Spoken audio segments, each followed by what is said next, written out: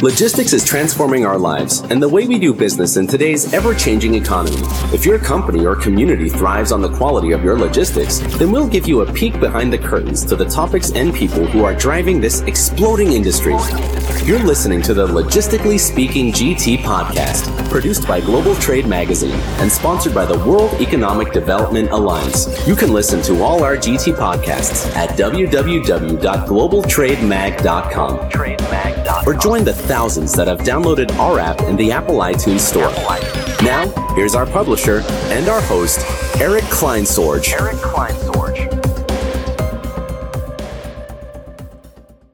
With the world continuing to shrink and the quality of life becoming more important every day, recreational companies are continuing to grow at a rapid pace.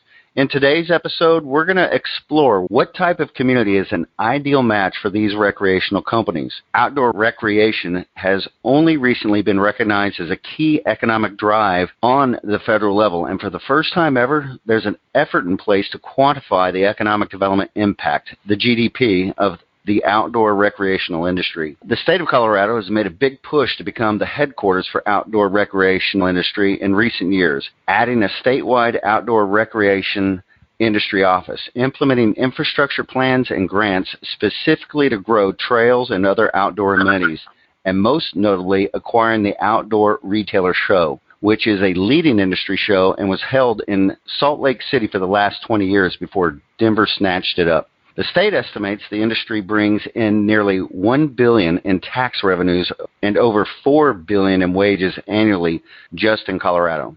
The state has also recognized that rural Colorado, particularly the western slope, is better suited to accommodate this industry than any other part of the state.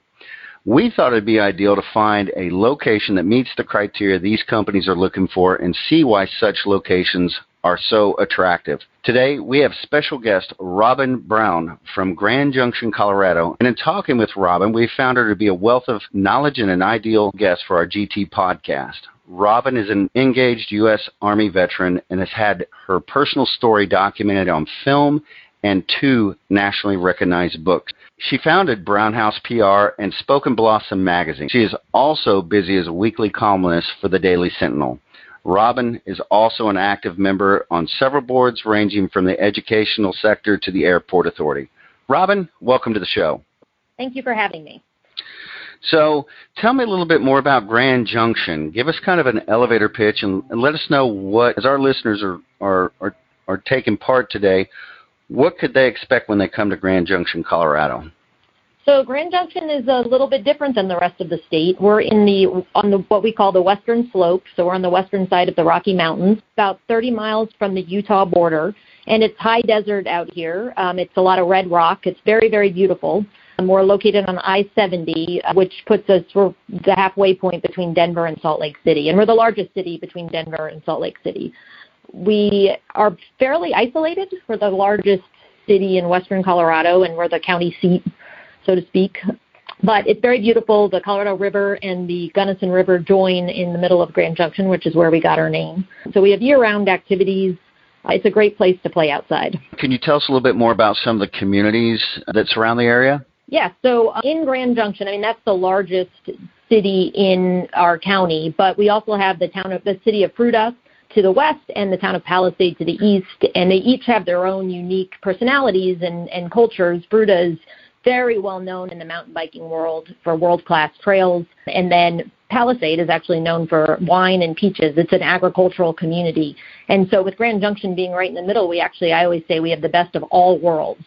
We can drink our really good wine and get our great produce, hit the trails of Fruita. And so it's just, again, it adds to all the amenities that we have here in western Colorado.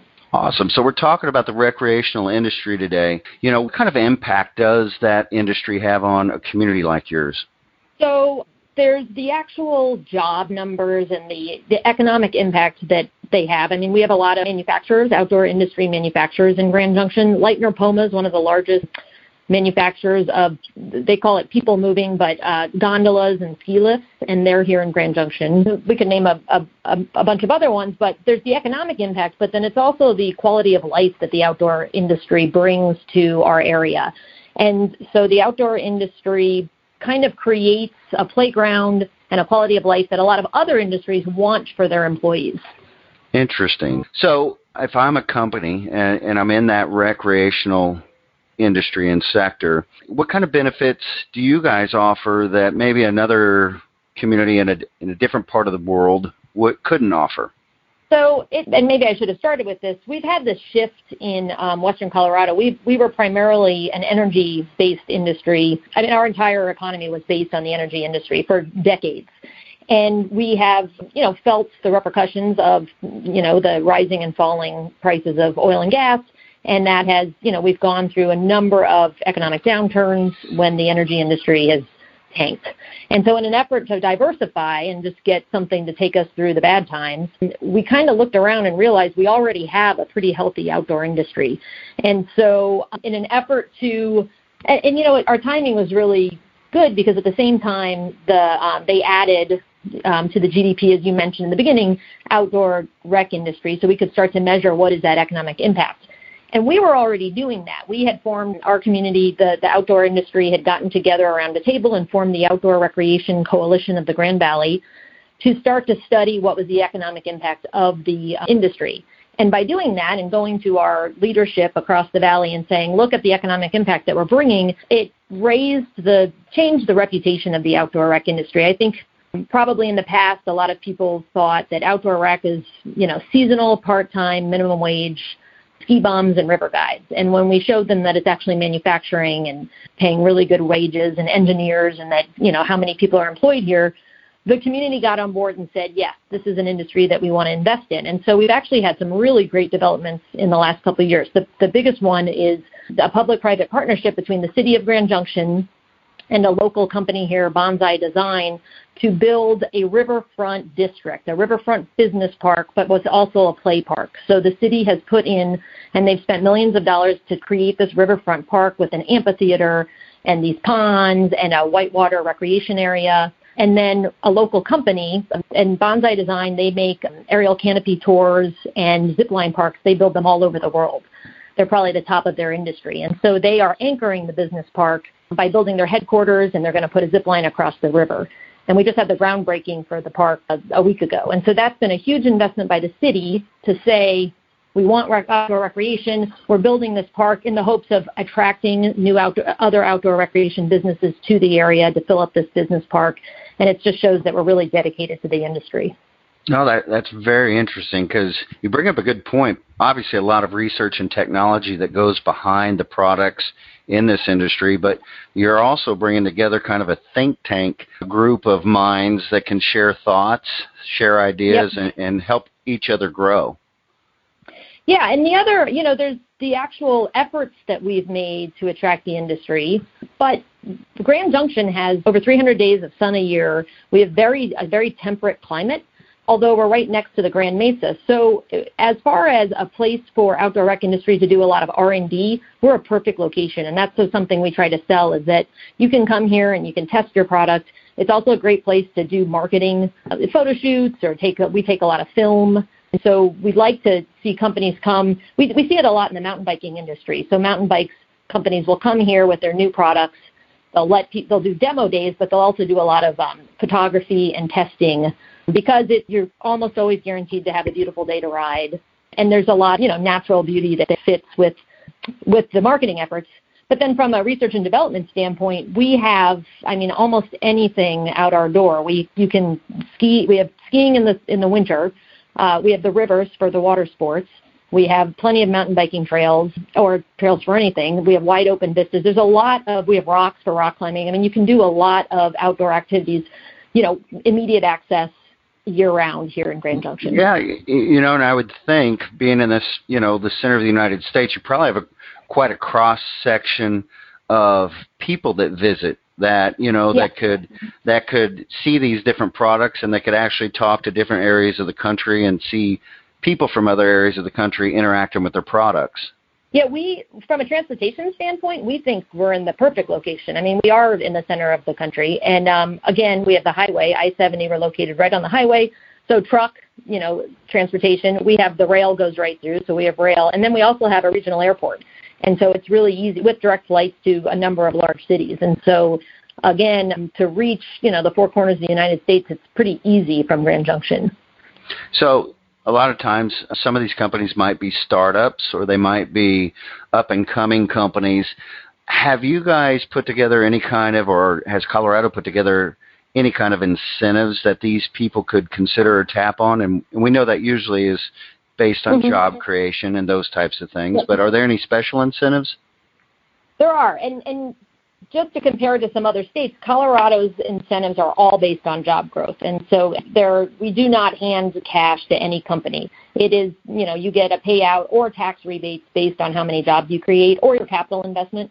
However, 2.5 years ago, Grand Junction actually helped to develop legislation to form the Rural Jumpstart Program. And what that is, additional tax incentive. So it's essentially a startup or a new company that moves into the state from out of the state can basically get 8 years tax-free of operation to locate in a rural jumpstart zone. And Mesa County, where we are, is a rural jumpstart zone.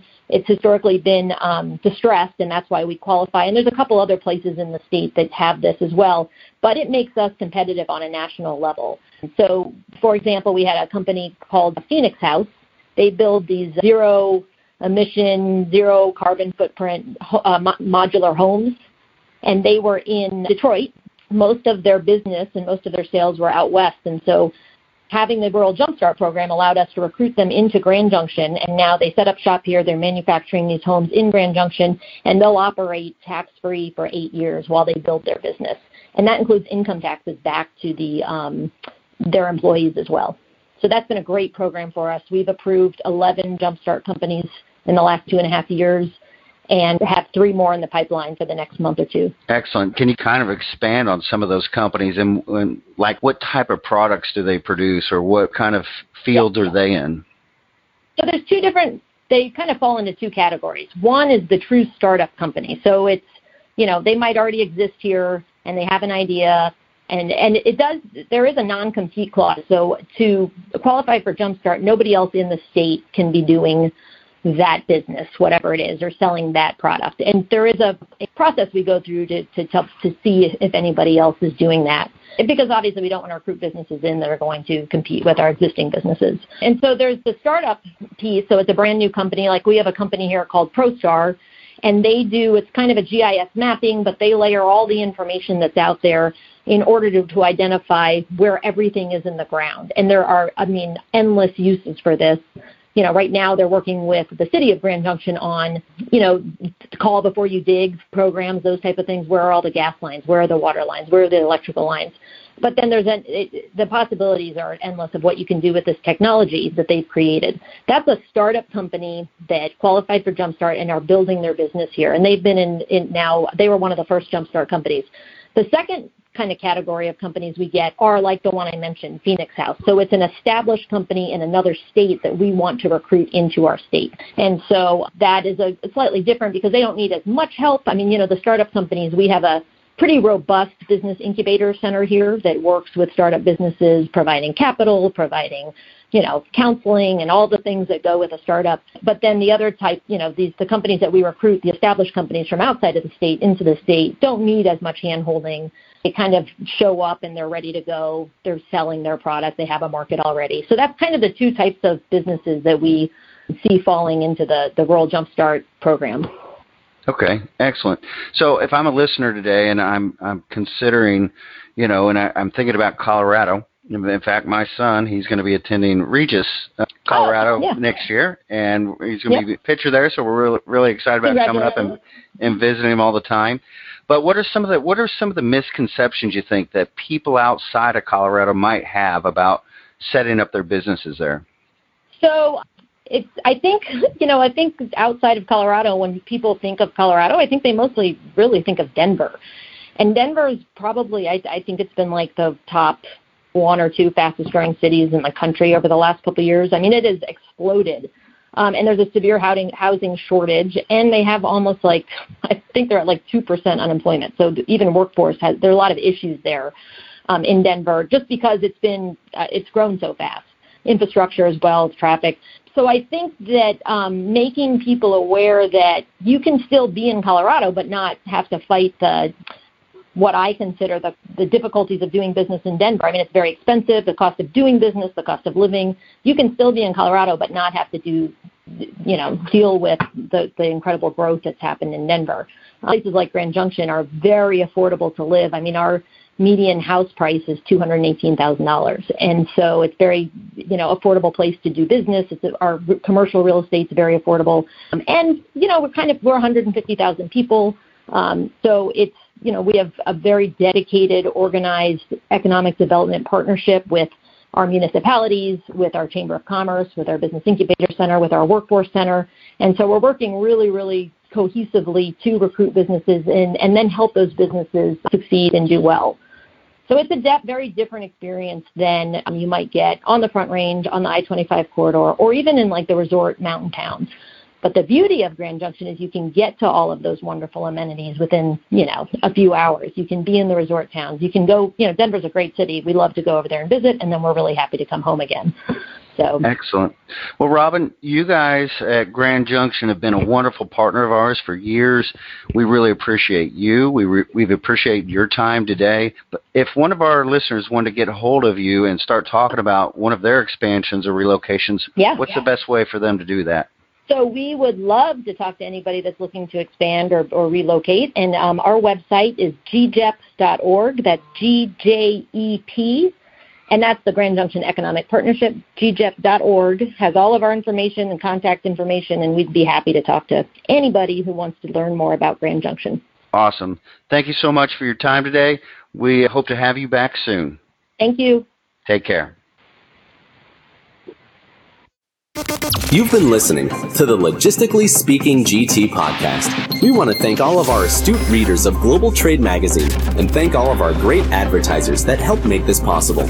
Remember, you can subscribe and find all our GT podcasts at www.globaltrademag.com. We hope you'll return next time for another great episode of Logistically Speaking. And don't forget, globaltrademag.com's daily news and information is ranked #1 by Google.